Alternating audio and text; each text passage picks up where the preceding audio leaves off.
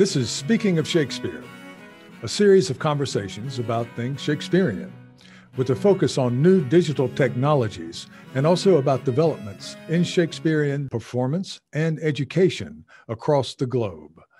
I'm Thomas Dabbs, recording this introduction from Aoyama Gakuin University in central Tokyo. The following conversation is with Brett Greatly Hirsch, who is University Academic Fellow in Textual Studies and Digital Editing, University of Leeds. This conversation is made possible with the help of institutional support from Aoyama Gakuin University. This series is also funded by a generous grant from the Japan Society for the Promotion of Science called Kaken. And this organization, thankfully, includes support for research in the humanities. Hi, Brett. Good morning to you. How are you? Yoroshiku onegaishimasu. Okay. How are you, Tom? How was my pronunciation? Is it awful? It's getting there. Yeah. Yoroshiku. Okay. Arigato. Arigato. Okay. That's good. That's getting there. That's where you start. Yes, good. You've nearly exhausted my Japanese, although I can sing a couple verses of Old MacDonald Had a Farm. That is the extent of my Japanese learning, as a primary school kid in Australia. Old MacDonald. Yeah. Well, you are a musician, and we're going to get into that at one point. Oh, no. Okay. I watched, saw you on YouTube playing the Irish pipe. Wow. And I've forgotten the name of it, but we'll get to that in just a second. Okay. I kind of want to focus on your extraordinary accomplishments here over the years since I've seen you, which I think the last time I saw you was in 2013 in Oxford at the EBO conference, Early English Books Online. And that's just could be that long ago. Yeah. It could be that long ago. And I think we've been crossing paths. You were in Australia. I was in Australia for a digital conference, and now you're at Leeds in the UK, and you seem to be very established there right now in your position. I'm certainly trying to make myself indispensable. as are we all. It gets harder and harder as the years go by. But I have already introduced you and your title, a very impressive title. And what I wanted to start out with, I think the most immediate thing that you've been working on, and I hear your name all across the world when I go to conferences, is the work that you've done with Digital Renaissance Editions. Well, for people who may not know what it is, just explain what it is and how it's going and what your goals are, if you could. Right. So Digital Renaissance Editions is a project to publish critical editions of the drama and literature from Shakespeare's period and the period just before and the period just after. So Tudor and Stuart just before the Restoration.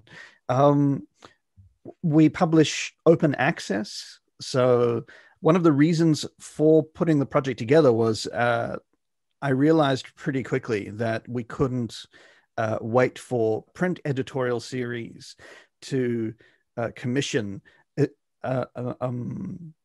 volumes of the most obscure plays, because there'd be no market demand for them and therefore no financial incentive for them to put these plays out.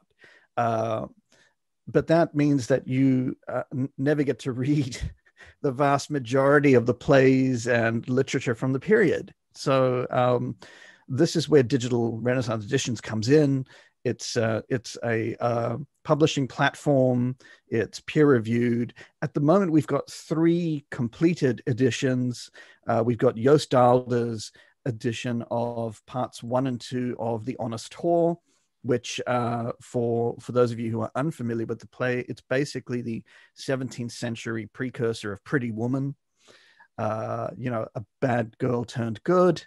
And Eleanor Lowe has also edited George Chapman's Humorous Day's Mirth, which is the first humor play.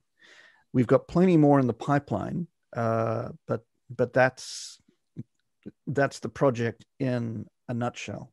Yeah, I just love the idea because, of course, I'm in Japan, but I think this is pretty much ubiquitous all around. It gets harder and harder to find editions and well-edited editions of these plays and of a lot of other authors and so forth.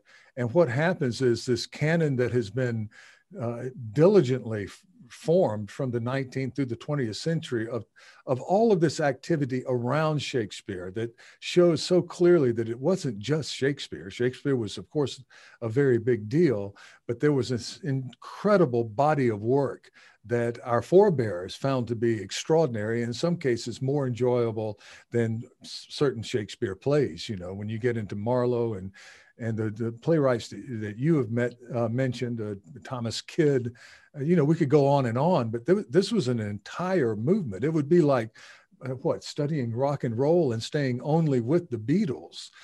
But the problem is the marketplace does not sustain a playwright that may have only 2 or 3 or maybe just one play that you don't get the joy of a continual reception with a one-hit wonder from that particular period. But what I wanted to ask you about is annotations.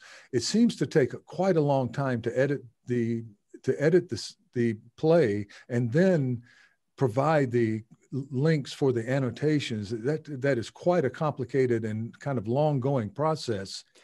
Yeah, I mean, there are different types of annotation. So I think the most laborious are the textual notes. Yes. Things like your collation of textual variants and of historical editions. So where you as an editor may have adopted one reading but rejected others. Yeah.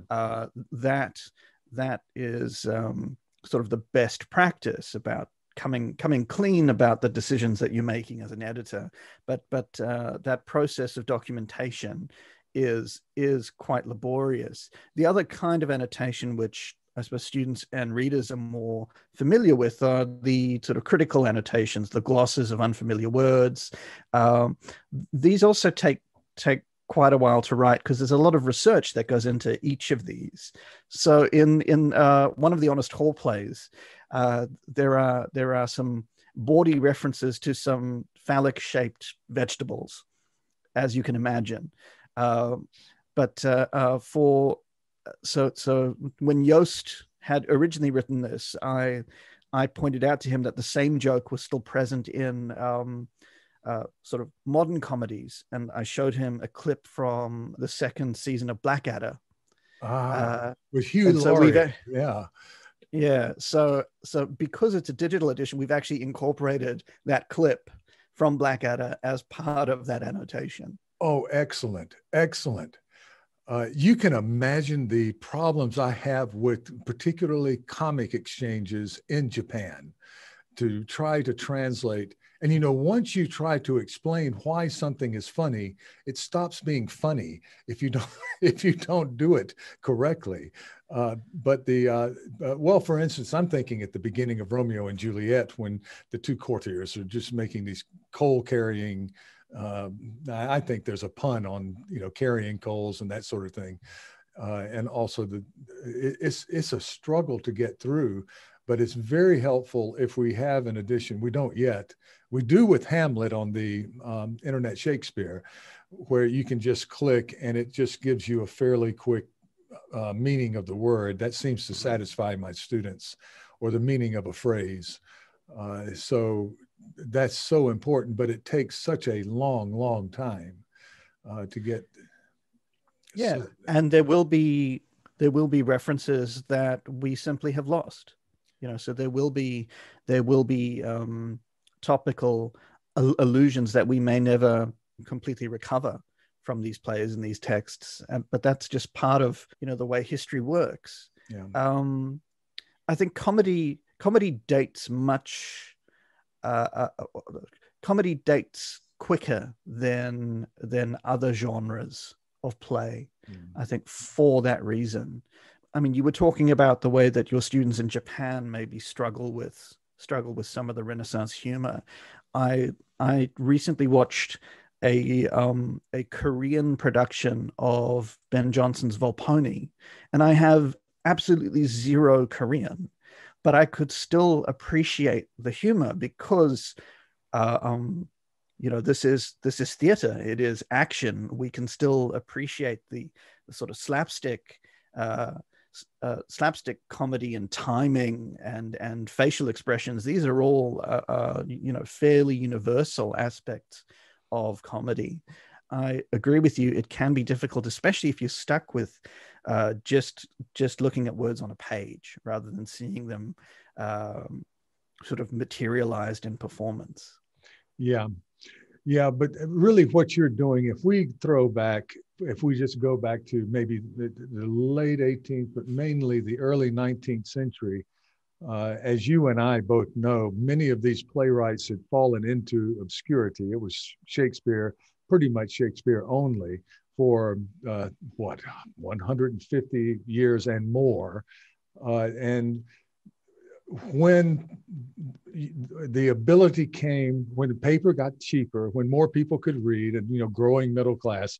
I've never read a history where there wasn't a growing middle class, but there was a growing middle class. And suddenly you got these additions. You got the Dodsley plays, you got the William Oxbury, in the early night, just throwing them out, editing them and selling them. It was working then. But and it worked for a long time thereafter. But once most of this entered into a kind of academic setting and so forth, I have a little story. I teach a graduate class in Shakespeare, and one year, maybe 15 years ago, I said, we're going to do all Shakespeare this year. We're going to do Marlowe. We're going to do a couple of other plays, Webster. We're going to do that. And I set up the syllabus for the class and came into class. And normally there would be somewhere between 5 to 8 students there. And there was just one student, and it was my student. And she had to be there because she was my student. I said, where is everybody? She said, man, they want to study Shakespeare. Mm. So I said, well, go out to the lounge, to the graduate student lounge, and tell them we're going to do Othello. And then I worked in another play from Marlowe and over the year, but they wanted to start with Shakespeare. And so that mentality has come up, and you miss so much good drama that way. But with your site, as it's developing, people will have the ability to go into to have an accessible text. And it's just a wonderful contribution to in everything, the humanities, the Renaissance drama or early modern drama. And no, thank you. Thank you. Of course, the approaches are not mutually exclusive. I'm thinking here of some of the other print editorial series who often advertise some of their unfamiliar plays in relation to more popular Shakespeare material that might be taught with it. So I think Matthew Dimmock put out an edition of a Turk play, and the publisher, which was then Ashgate, which is now Routledge, advertised this as the sort of thing that you might teach alongside Othello. That's not an uncommon approach. And I think it's not just difficult to get students interested in material that they're perhaps not yet familiar with, but it's also difficult for us as teachers and educators. We like to stick with things that we're familiar with. So part of the outreach a program of Digital Renaissance Editions, if you will, is to make these things available so that they can become familiar. Well, it's just wonderful work. And I see that you are doing an edition of Fair M. That brings back some memories. And my memory of it is that it has a fairly good ending. It's not, nobody's heart is cut out like in 'Tis Pity She's a Whore, or, nothing. It's just one of these, it's happier. It's a happier play. And it's good, it's good to bring that in because so much of the non-Shakespearean canon is Jacobean or Spanish tragedy or Tamburlaine, or, it really wonderful stuff, but it can be kind of violent. So it's nice to have a little bit more of a little milder theme there. Also, you're reproducing English Renaissance drama. Now, that's a study of editing and publishing. So you are actually, it's a little bit meta in a sense that you are editing, and then you're also doing a study of the history of editing over a long period, over the centuries of textual editing, and the relation to canon formation. Now, that's a big project, Brett. That's huge. Yeah, and it's not one that I'm going to finish anytime soon, I'm afraid. But the idea, a couple years ago, Jeremy Lopez published a book that was called Constructing the Canon of Early Modern Drama. And Lopez, in a series of micro chapters, offers sort of readings of what he sees as the canon of Renaissance drama. But his model of the canon is one that is limited to a handful of printed anthologies. So these include, say, the Dodsley anthologies. And I thought that's quite a narrow view of canon formation. And so I thought I would set out to sort of do the same things, try and observe, canon formation over a long period of time, looking at patterns that emerge in the types of plays that are being edited, the types of plays that are being ignored, trends and fashions in editing and publishing over a long period of time, but doing so in a way that it was more holistic. So not just looking at printed anthologies, but looking at dedicated collected works editions, single volume, but also not limiting myself just to the professional drama, also looking at university drama, masques, entertainments, closet drama. The model of early English drama that I'm producing is much broader. It's not just limited to a bunch of anthologies and, for the most part, just Shakespeare and his contemporaries. So it's much more holistic. Well, I can't wait to see what you come up with. It really does work if you charted it on some type of graph. It's sort of like a stock market exchange that goes up and down, and sometimes down and never back up. Sometimes it stays stable. A given play or a given playwright, depending on the reception of that and how it's framed for the audience it's being directed for. And I think it's fascinating stuff. It's a history of the study of consciousness, kind of a social consciousness, as well as editing and the other things that go with editing. I mean, it's as much a study of us as readers of these plays and of publishers and the way that those financial incentives and market demands drive how the canon is shaped and reshaped over time. So, for example, coming off the back of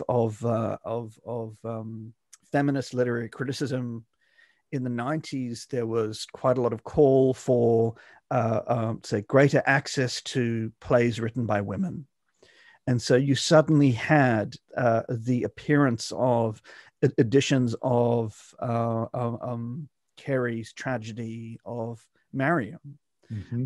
But this was subsequently dropped from the large teaching anthologies because people weren't teaching it. So I think, I'd have to check my notes, but I think the Longman anthology included it, but then dropped it. Norton included it and then dropped it. But that's one example of the way that sort of publishers respond to a perceived demand and then sometimes it works and sometimes it doesn't. Well, the great thing about having an open access platform is it doesn't cost you lots of money to keep a play up there and to have it sitting there ready for discovery. And so you don't have the cost of reprinting it in the next edition. So there's an advantage there. That's true, but open access publishing is actually more expensive than people think. Oh yeah. So, in the same way that publishing a book basically means you can put it on a shelf and forget about it. You can't do the same with an open access digital edition because the bookshelf keeps changing. Yes. The actual material, the hardware and the software that's necessary for you to continue accessing it keeps changing, and so it's chasing a moving target just to ensure that the material you've already produced remains accessible.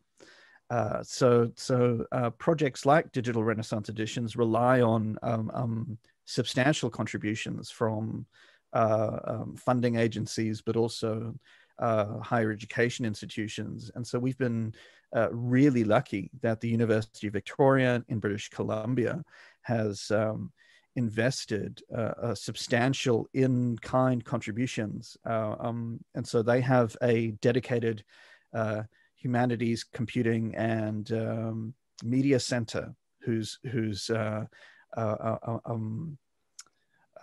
of mandate is to develop and maintain digital projects for the university. And so without them, we would become quickly obsolete. Mm-hmm.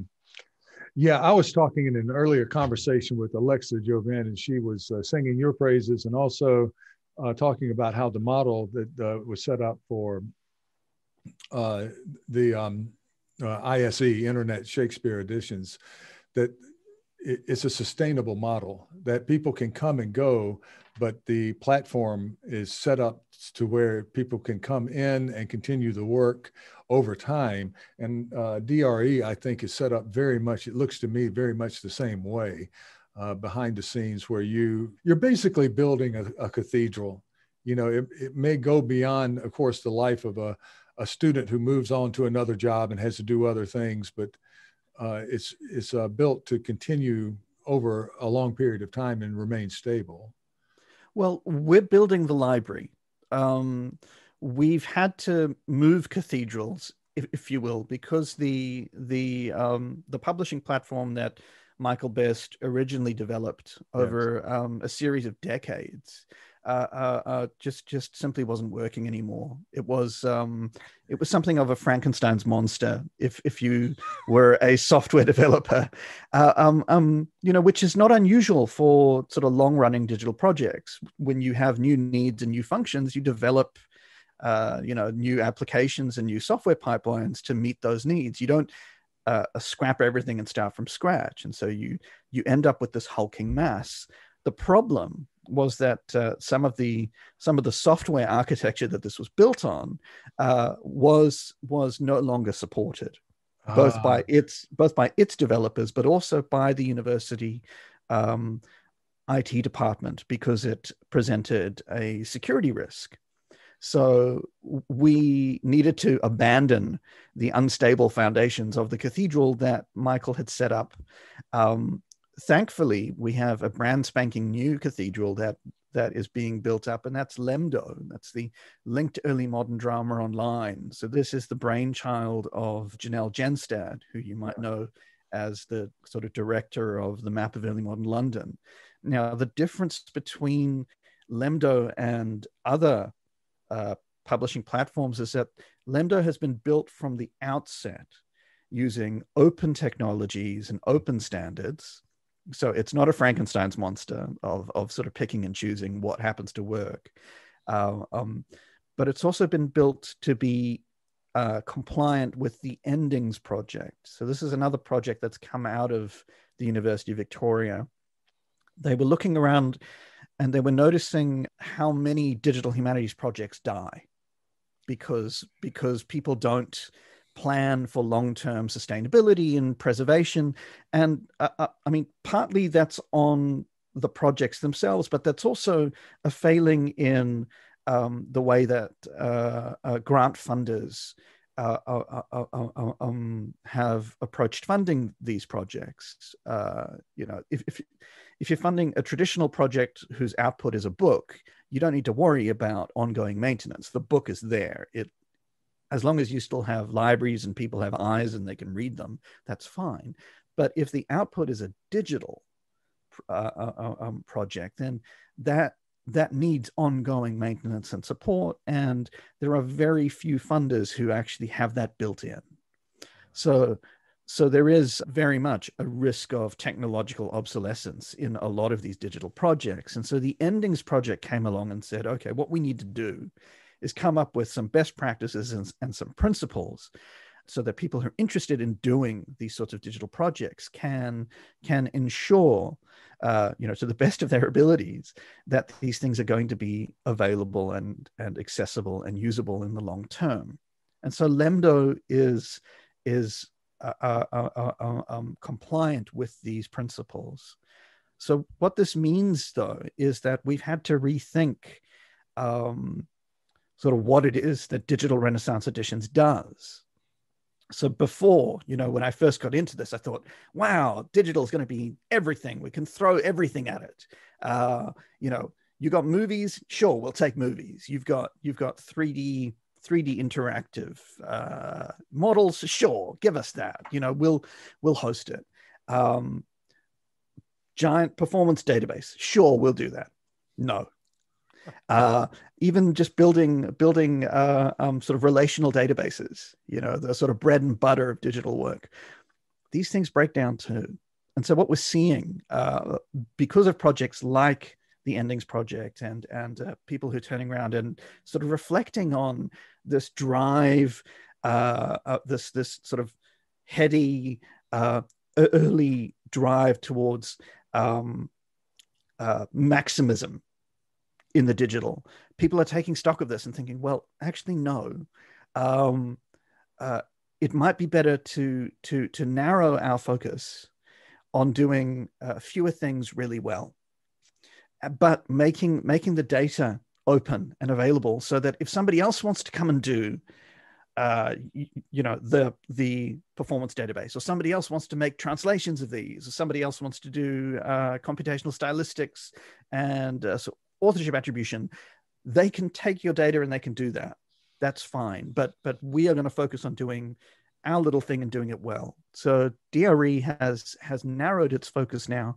And this is because of Lemdo. The focus of Lemdo really is the text. It's the text and the edition and the apparatus. And so we won't have all of the bells and whistles that we were previously hoping to do and sort of promised to do. But as a result of that decision, our work is more accessible, it's more sustainable. In fact, you could collapse Digital Renaissance Editions to sit on a thumb drive, and it wouldn't have any server-side dependencies or internet dependencies. It would still work. That is the point of the Endings compliance. And we think that that's the right decision, because other people can come along and take our data and do the other sort of whiz-bang visual stuff or translation work. And so all of the stuff that's published on Digital Renaissance Editions or on Lemdo is released using a Creative Commons license. We have no problem with people taking the work and doing great things with it. Well, this is just great news. It's great news. I didn't know that there was that much going on behind the scenes, and it's extremely important to have this type of foundation that can be built on, and it doesn't obsolesce every 5 years or so. Yeah. But you mentioned while you were explaining that computational stylistics, and for our listeners, I find this to be an extremely interesting, controversial area of study, and you are in it. And computational stylistics really, it does a lot of things, but determining authorship, which people are very, very fussy about at certain points. And also it can clear up a lot. And it's leading to some what I think very exciting revisions of our understanding of how plays were written, how they were put together, what really happened rather than what we want to imagine happened.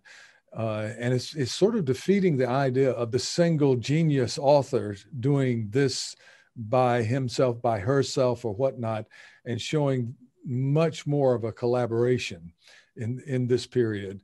And you joined the Thomas Nash Project, and Nash, I never tire of Nash. It's so entertaining, but the trouble is, it's very difficult to remember everything that happened because he was all part of that MARP-related stuff, and I learn it and then I forget it 2 years later, and I have to go back and relearn it again. But basically, I wanted to focus on the work that you did with Hugh Craig on stylistics, and he has done some very, very interesting work. By the way, I was contacted privately by a person out there who has assured me that Marlowe did not write Tamburlaine, and I'm not sure about that. He was using what was called rolling delta, and he feels like he's established that. But what kind of things are happening now in the cutting edge here with stylistic examination? I'm probably on the conservative end of the authorship attribution stuff. I'm a bit more cautious with this stuff. I like to deal in sort of big data approaches. So I think the smallest chunk of text that I'd be comfortable with is about 2,000 words. I'm not yet convinced that we can do micro attribution. I mean, there are some persuasive and tantalizing studies that have been done, also in relation to Marlowe. And his potential contributions to the Shakespeare canon using these sort of micro attribution techniques, but I'm cautious about that. But I'm also not entirely persuaded by the search for sort of shared phrases either. This is the sort of thing that Samuel Schoenbaum and Sinclair Byrne sort of talked about in sort of previous generations. I think just because the computer makes it a lot easier for us to identify shared phrases doesn't mean that we can throw out all of the other considerations that are there, like the other explanations for there being shared phrases and the use of rare words. My comfort zone is big data, high frequency words, sort of the so-called function words, the words that everybody uses because they have to, because you couldn't string together a sentence that carried any meaning without them. So function words are those words that carry a primarily grammatical function, sort of as, the, to, personal pronouns as well. But as the glue that sort of holds our sentences together, they're a really useful proxy for style, because the way that we construct our sentences varies from writer to writer. Yeah, I push back because, of course, I could live the rest of my life and go to my death and believe that Marlowe wrote Tamburlaine, and that would make me a very happy guy. Okay, even if it turned out that somehow that didn't happen.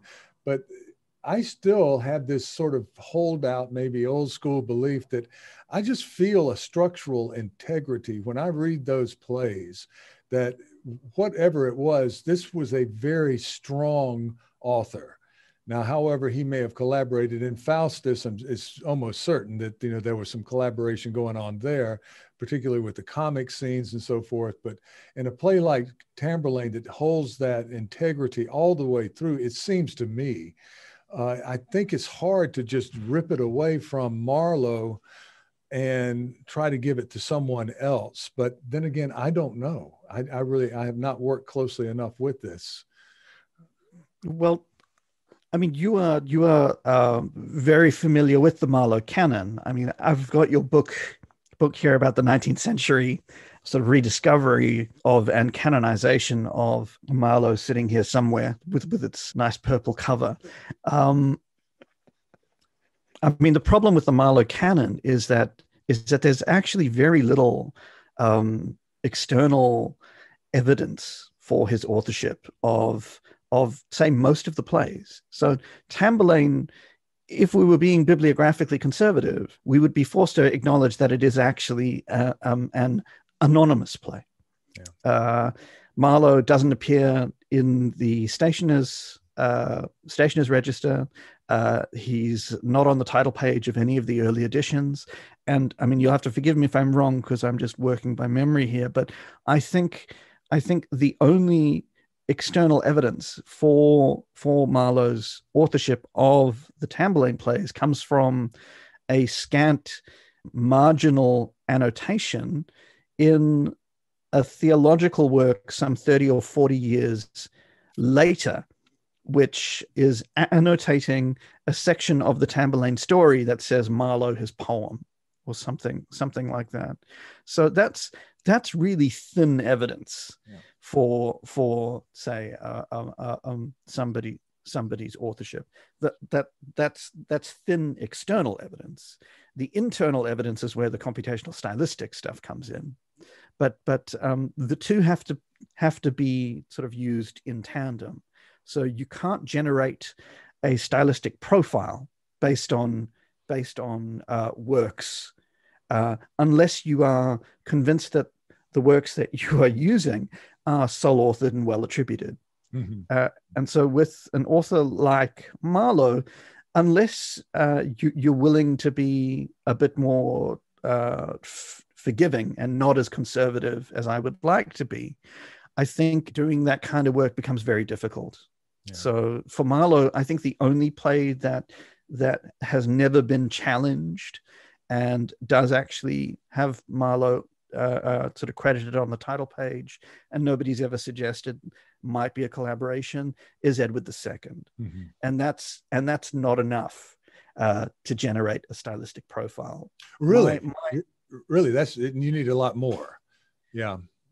You want more data.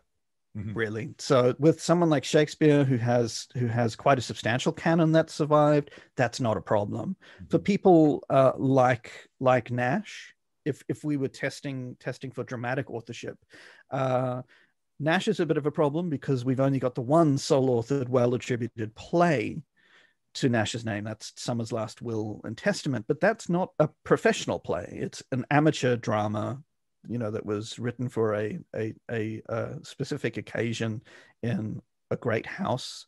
And in many ways, it behaves very differently from the drama that Nash potentially contributed to with Marlowe in writing Dido, Queen of Carthage. And so those sorts of tests become very difficult to distinguish between authorship and genre.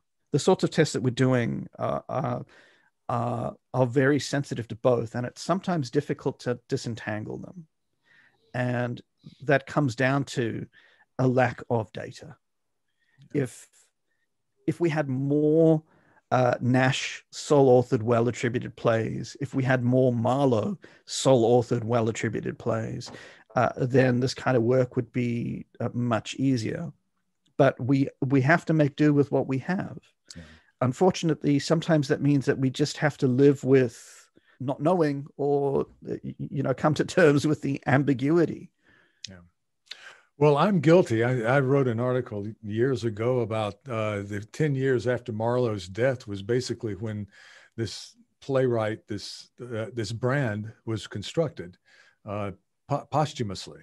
And so Marlowe's a very difficult figure to pin down in terms of the records that you have brought up. And I don't want to get too much into the weeds, primarily because I will embarrass myself with how much I've forgotten in the interim, because there's quite a lot of information to have to deal with.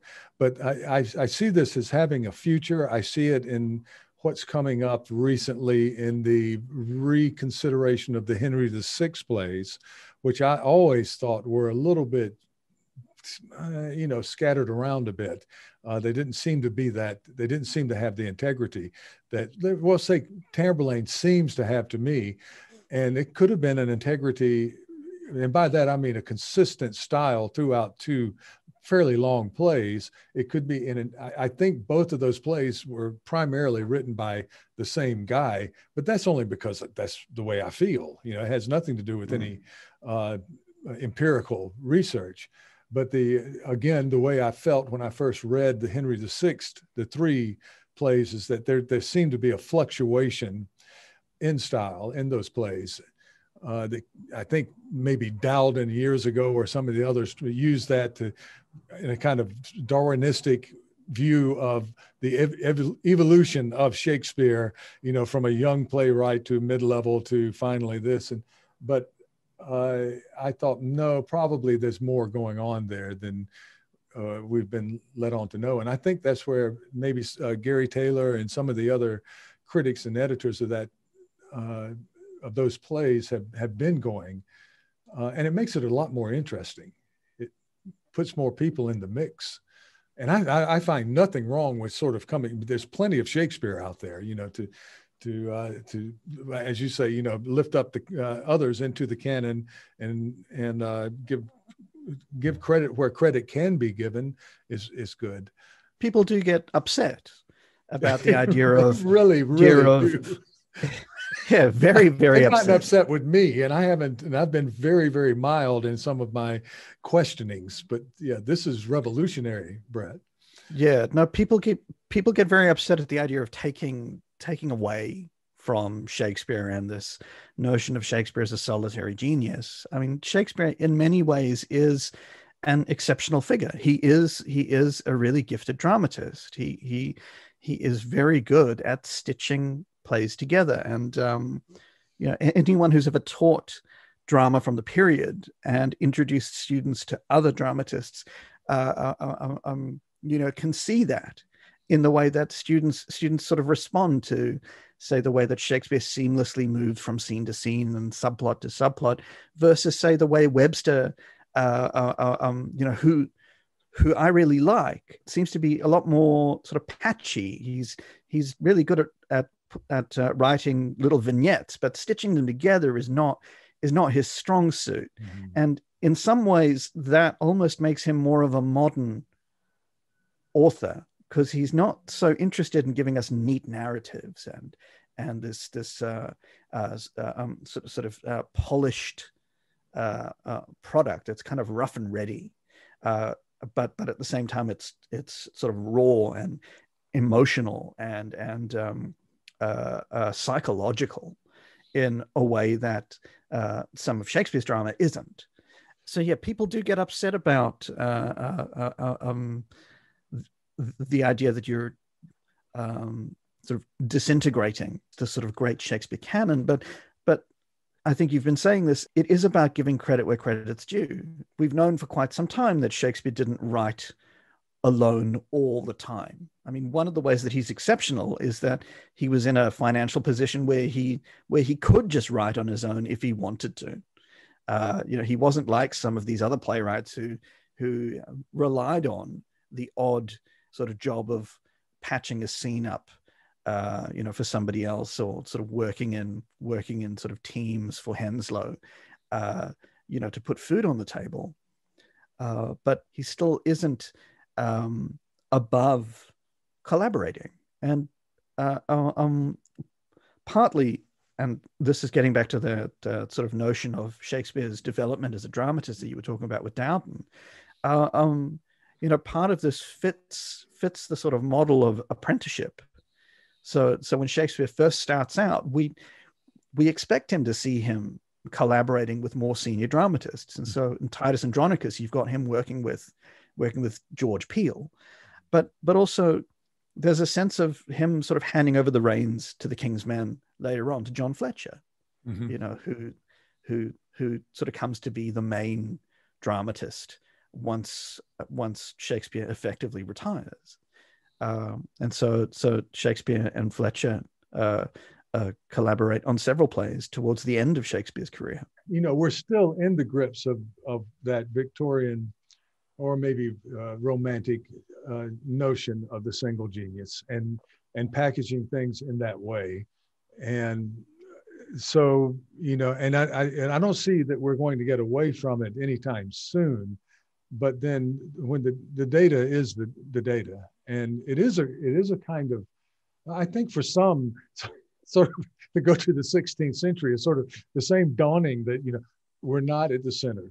You know, we go around the sun doesn't go around us, and going through that same kind of in a much smaller way, the realization that, you know, come on, stage drama is nothing if it isn't collaborative.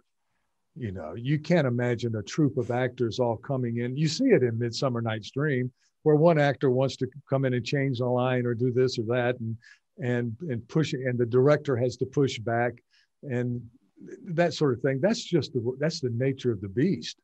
It just couldn't be anything else. That there is collaboration from the very beginning.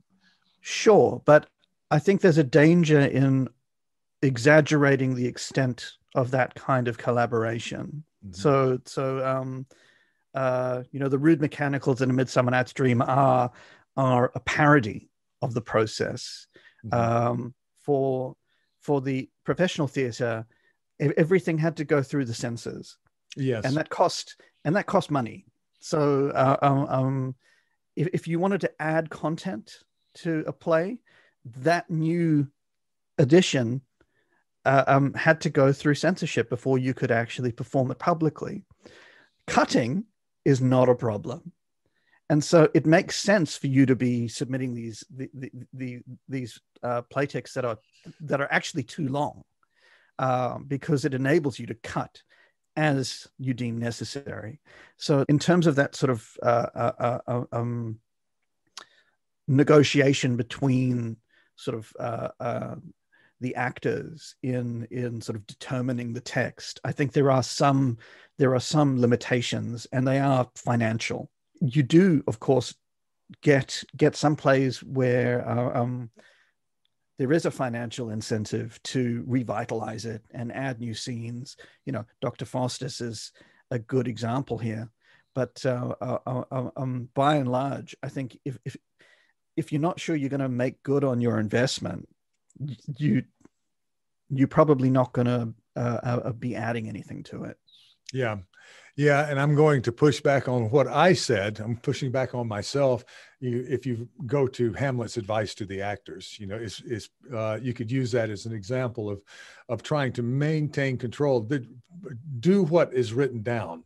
Just because people start laughing at you, you don't need to take it any further and add anything. And I think that's twofold. It can destroy the unity you're trying in the dramatic unity. It can mess up things formally, but also you can have actors say things that put the company on report with the wrong people, and as we both know, you can end up in the can very easily if something's attributed to you that gets the wrong person, the wrong feathers ruffled.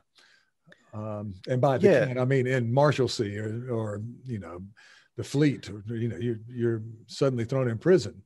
One of the reasons why, and I think Gabriel Egan points this out in one of his articles, is that when somebody is offended by a play, the buck stops with the author. Yeah, you know, so it is sort of Ben Jonson and George Chapman who get thrown in jail for Eastward Ho. John Marston manages to sort of escape the authorities. I think he went out to the country or something. Probably Something to like a that. cousin's house to hide in the somewhere behind the chicken coop or whatever. But Yeah, it no, was, but they get, so there is a recognition that the authors are the ones who are responsible for the yeah, words. yeah, Um, what's what's fascinating about that particular episode is that John Day, and so Day is the sort of next editorial project that I'm sort of yeah. looking at getting started in. He, you would think that a fellow dramatist seeing this happen to his fellow playwrights would sort of learn and sort of exercise caution. But what does he do? He writes The Isle of Gulls. He puts the same sorts of offensive Scottish stereotypes into this play, and it costs the company its royal patronage. It basically spells the end of the children of the Queen's revels. And this was Isle of Dogs, right? Is that No. This is the Isle of Gulls? Gulls. Gulls, that's right. The Gulls. Dogs got Johnson Dogs in is trouble. Nash. John, yes. So there are two Johnson and Isles Nash. there. Yeah. I've always thought that Isle, the use of the word Isle, may have reflected the Middle Isle at St. Paul's, which was so notorious for a center of gossip. But there is actually an island, I think, a bit out there. So, yeah, gulls and not dogs. But you don't want to be caught in that trap. Well, yeah, you would think Day, and we're talking about Day for people who are doing the history of the book and that sort of thing. They're two great Days. They're the John Day of printing earlier, Elizabethan, and later, even before that, who was remarkable in his own right as a printer and publisher. But then this is another John Day who So people often get really excited when I say that I'm sort of working on a critical edition of the works of John Day, and then their sort of faces drop and their hearts sort of slow down a bit when I explain that it's not the printer of the Book of Martyrs. This is the sort of hack dramatist, who in some ways the reason I'm so drawn to this as a project is because he's not exceptional. I think a lot of these editorial projects, say, take the Oxford Thomas Middleton, for example. A lot of the rhetoric around that was that Middleton could be the next Shakespeare. That he's that he's a diamond in the rough, and this sort of rhetoric of exceptionalism is what gets sort of public interest, but also gets grant funding. The problem with exceptions is that they only tell a part of the story. So before, you were saying that if you were going to do a history of rock and roll and you only focused on the Beatles, that's a very different history to say the history of rock and roll that looks at everybody, or that looks at sort of these jobbing bands, or looks at session musicians who are recorded on multiple albums for different bands, but who aren't frontmen, who aren't sort of full-time members of a particular band. In a way, focusing on someone like Day is like focusing on a session musician. This is somebody who comes to London to ply his trade as a professional writer.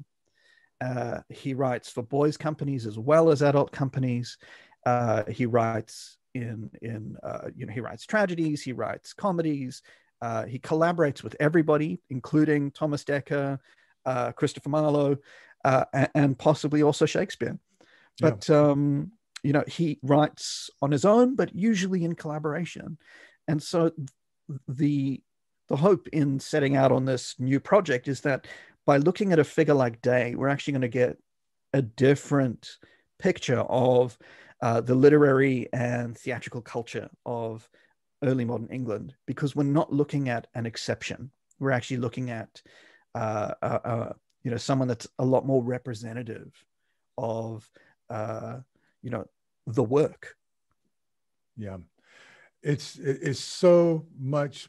it enriches the study of the field so much more to examine what you're talking about, and that is moving into really what is infrastructure. I mean, what is a great Nashville musician without that guy who comes in and plays the lead guitar or or the mandolin, you know, who he can't put out mandolin albums and become famous, but you got to have that person there because he's the only one who can understand what the lead artist is trying to do and can fit in with the program. And that's what I hope for, and even expand beyond that to the infrastructure of the stage and staging and all of those things that happened in this time, which, you know, basically just all of this, we can see it as cultural historians, just all of this out of nowhere just sprung up out of nowhere. And I know, you know, I read the older critics and they like to talk about the development from village festivals to, you know, morality and mystery plays and that sort of thing. And those things were there. But if you look at around the year 1570, it's an explosion. And it's undoubtedly something that was just not precedented. But I'm interested also, we've talked about computers and digital a lot here. You do literary and cultural history, and I brought up cultural history, and you've done work I'm looking at your website here, changing socio-political agendas. And recent projects includes articles on Jews and Judaism and an article on Catholicism, witchcraft, and Elizabethan court drama. My goodness, that's a lot of stuff. There's a lot of research. I thought when I was going to interview you that I would have to actually wait until post-pandemic where I could get a handheld camera and chase you down the street because I don't know how you get time. But when I saw that, I thought of Shapiro's work on The Merchant of Venice. I think I'm right, and I might have to go back and look at this, but he began that humorously by saying, you know, being Jewish himself, how he really wanted to stay away from that, just leave that to because it was so distracting. But you kind of took this on head on, and also religion head on. So what led you to this? Well, I'm an atheist myself, but as somebody who's interested in pre-modern culture, I think religion is absolutely fascinating, and that without it we'd be sort of much poorer culturally. I suppose what drew me to sort of Jews and Judaism in this period is the way that they are absent presences, that these Jews are officially not present and recognized and allowed into the country, but they are repeatedly being used in sermons and in the literature. You know, so they have quite a lot of cultural baggage and sort of cultural force. So I was interested in looking at the ways that sort of Jews and Judaism are represented in early English literature.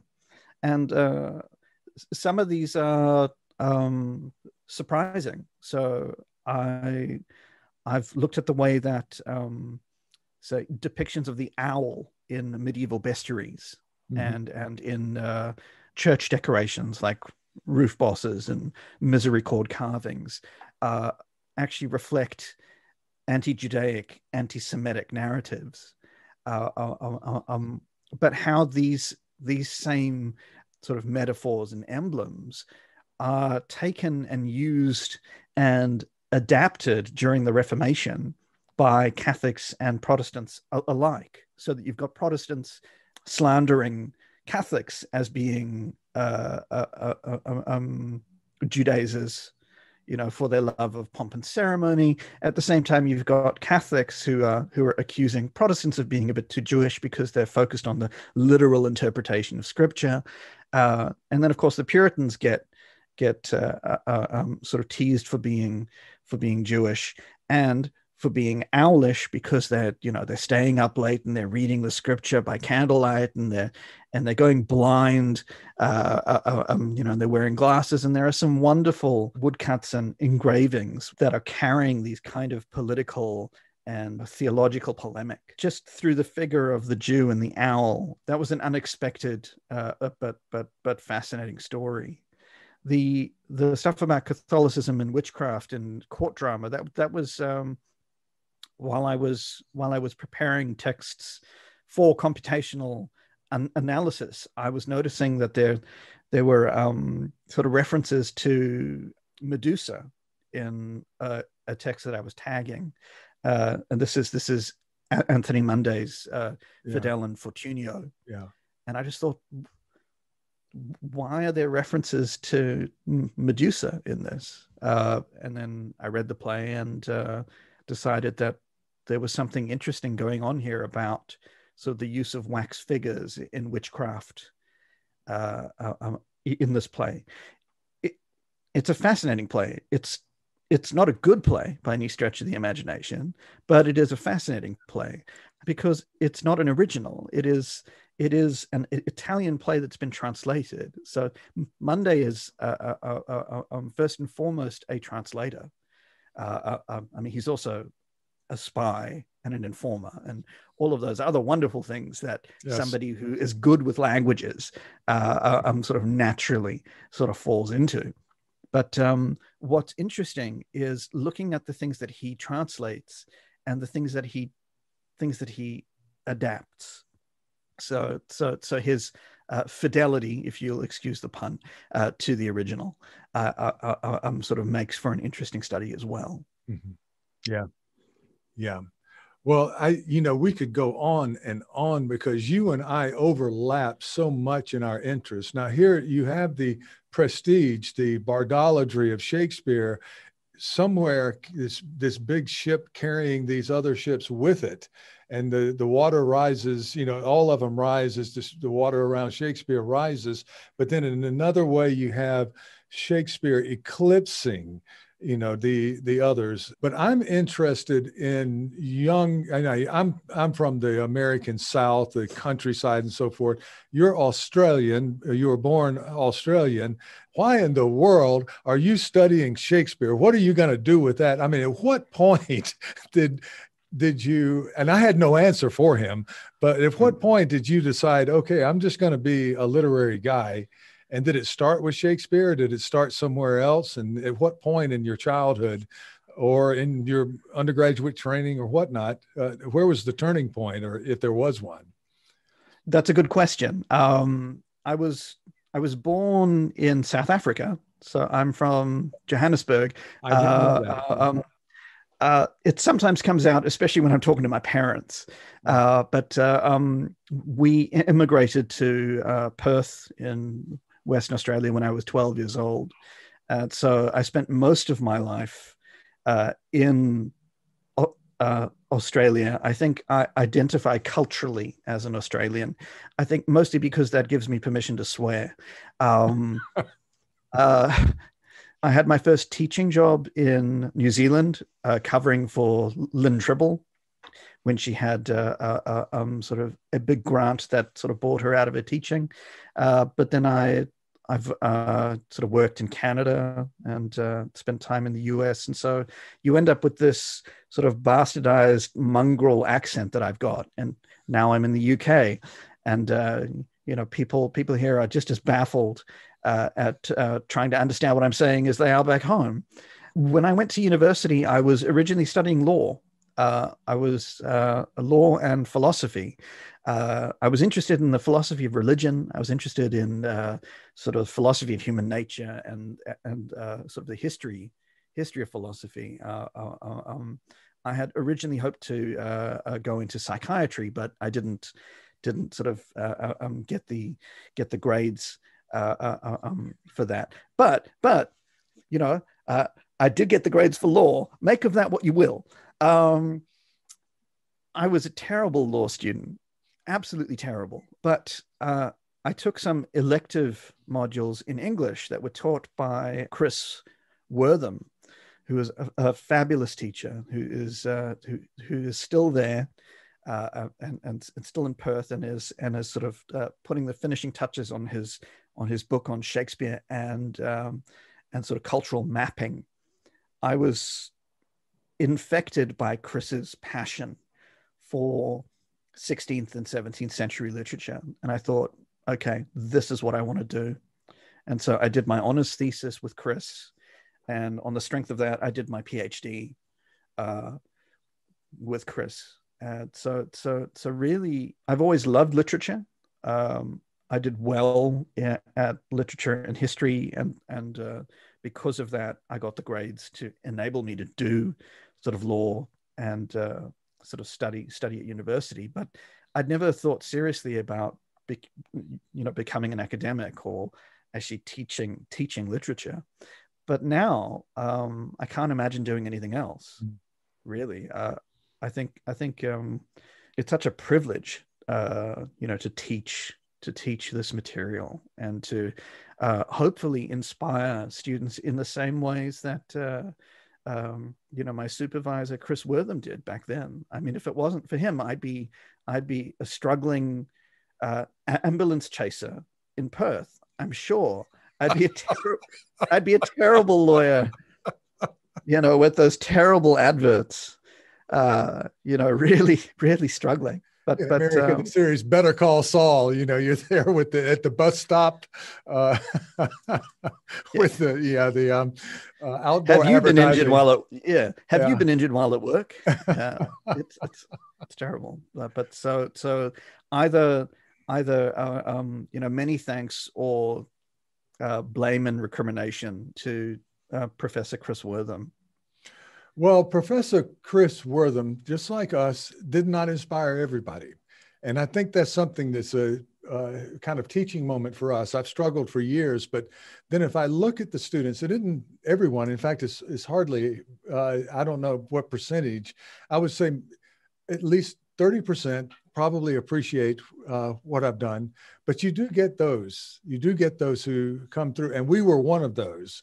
So I think that's sort of my message for people who teach out there. We tend to focus on that kid who just doesn't get it and doesn't come to class and doesn't like us or doesn't like the subject, but we don't focus on the people we have been able to influence in various ways. But I want to segue into your teaching. You do some very interesting work with print. As we kind of start to finish up here a little bit, I'm very curious about what it is actually you do with hands-on printing techniques in your class, and how you were able to set that up. I didn't have to set anything up. I mean, when I went to visit Leeds, when I had the job interview there, Martin Butler sort of showed me around the buildings and took me into the basement where we have 4 fully functional Victorian printing presses, that had been set up previously by John Barnard, sort of a towering figure in textual criticism and the history of the book, that had sort of been languishing. It has been revived by some of my colleagues, in particular Jim Mussel, who sort of works on Victorian print culture. But we now use those printing presses, and there's a separate paper making room. There's a composing room with sort of 10 different typesetting cases and tons of type, and we've got a bindery there, so we've got the full setup, and I like to take students in there when I teach Renaissance literature, because I think giving them a sense of the material conditions of how these books actually found their way into print can go some ways to explaining some of the oddities, some of the unresolved questions, that we have to consider as textual scholars. So one of the things that I like to show the students is what happens when you turn sort of a lowercase letter U upside down. You get a lowercase letter n. Well, okay, this is a really simple mistake to make, but it does have material consequences when you go and you have a look at the way that Othello was printed, and you end up with that famous textual crux, whether it's a reference to a Judean or an Indian. And as an editor or as a director, you have to pick one or the other. You can't have Othello come out and go, the base Indian, take two, the base Judean. You've got to pick one and run with it. And so I think getting students to actually get their hands dirty, and I've had students set lines from a sonnet each, and then we put it all together and sort of print it, and they all get to take home a copy of this. But part of the fun is seeing just how easy it is to make mistakes. Yeah. So it's not something that I've had to set up. It was there. I was really lucky that we have these resources. But I think if you're at an institution that doesn't have those things, there are people who are making affordable tabletop printing presses, which are great substitutes. I think there's one called the Beetle Press, which is fabulous. So if you're at a small institution that doesn't have, a 19th century Albion press just sitting there, you can still engage in this kind of hands-on work. Yeah, this is something I would really like to segue into myself. I every year, of course, I try to explain just simply the difference between quarto and folio for, say, an undergraduate class, and it just it almost excites them. But me folding the paper and saying this is how you do it, it would be so much better if I could take them into a room and say, okay, we're going to print a quarto with just one page, and I'm going to show you what you need to think about in order to set the type in here, and we're going to get the big blotter. Fortunately for me, I was invited to a little afternoon session at Keio University where it was hosted by a gentleman, an antiquarian, who just had one of these presses. And they have a Gutenberg at Keio. So he set it up for one page of the Gutenberg. And there were 10 of us, and we all did our own page and pressed. And after that, and you'd be interested in this because they had the digital guys there who digitized what we had pressed, and we did everything the same. And then they went down into the minutia. They focused in and talked about the difference in the print and trying to one of the guys there was working with manuscripts, and of course their dream is to try to get machine readable and searchable manuscripts, and in some cases in ancient Chinese, which gets into the weeds very quickly. But the activity of doing that, I thought when I was there, if I could just bring my students, my seminar class in to do this, what a wonderful day in class. It's just right there. They learn so much more than I could ever teach them about this, talking about it. And you learn so much yourself just by doing. Yeah. But it is dirty business. It's dirty. The ink. It is dirty. The ink is unforgiving. It is unforgiving. I know from that experience and from other experiences. Of course, I think anybody's had the experience of changing the ink on their printer, their cartridge, and not doing it quite right, and there you are. But this is much messier. This is absolutely a lot. Well, what I'm doing, there's a thunderstorm coming through outside, and I sense that the gods are mad with me in some ways. But what I want to do is sort of close off. Is there anything else that you want to feature or something you would like to talk about in terms of where your career is going? And you have, I'm not even asking you the question I usually ask people, because you have such a we were talking about cathedrals before. You have these projects that are endless, that are ongoing. And of course, you're going to be talking to David McInnes, who's a good friend of mine, and he's also one of these cathedral builders. He is, and sort of part of the job of putting together these projects is thinking about contingencies. You don't want to be in a position, say, like Frets and Bowers, who died before they had finished doing the Cambridge edition of the works in the Beaumont and Fletcher, and then poor Robert Turner had to sort of jump in and sort of try to get things working again. Chapman to Marlowe or something like that.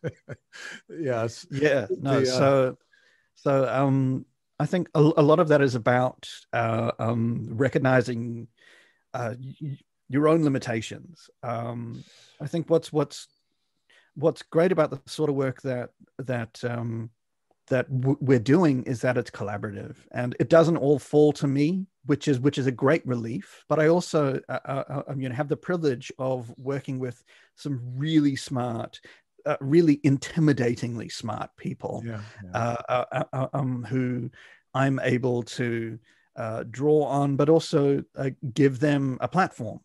That's the kind of work that I want to do. I think if there was anything else that I wanted to say, it's just that it's probably not all just down to Chris. I think the other thing that was sort of unique and special about the Australian and New Zealand context is that the group of sort of Shakespeareans and early modernists are very close in Australia and New Zealand, and the quality of work that's produced there is really high. But it's a really supportive network. They really fostered my career, and I've tried to keep in touch. And sort of one of the big promises that I have to keep, once this pandemic is over, is that I do want to keep going back to the Australian and New Zealand Shakespeare Association conferences, because that's really where I cut my teeth, but also met some of my oldest academic friends, like David, like Laurie, like Daryl Chalk, Mark Houlihan, and Hugh Craig, people who I still sort of work with, and Lynn Tribble, people who I greatly admire. Yeah.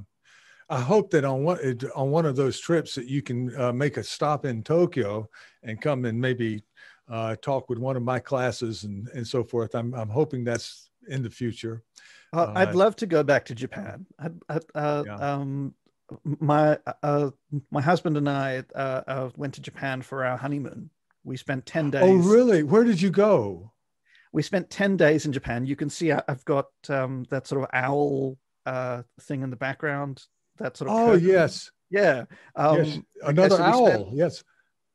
We spent 4 days in Tokyo, 3 days in Kyoto, and 3 days in Nagasaki, Hustenbosch. Because we wanted to hang out with the capybaras at the Nagasaki Biopark. Well, you've been somewhere I haven't been. I have never been to Nagasaki. And it's phenomenal. And it is, and there's so much history there. When you're talking about the history of religion globally, or to Christian religion in Japan, and I want to make it there one day. I lived in Hiroshima for a period, but most of my Japan experience has been in Tokyo. And well, you were on your honeymoon, so that was a honeymoon. But the next time you're here, I'll take it as a personal affront if you don't contact me and let me drag you off the street and talk to some of my students and so forth, and perhaps we can go out and get something good to eat too. That's something perfect. I think that there are people, colleagues of mine in the Shakespeare Society of Japan, who would be delighted to meet you.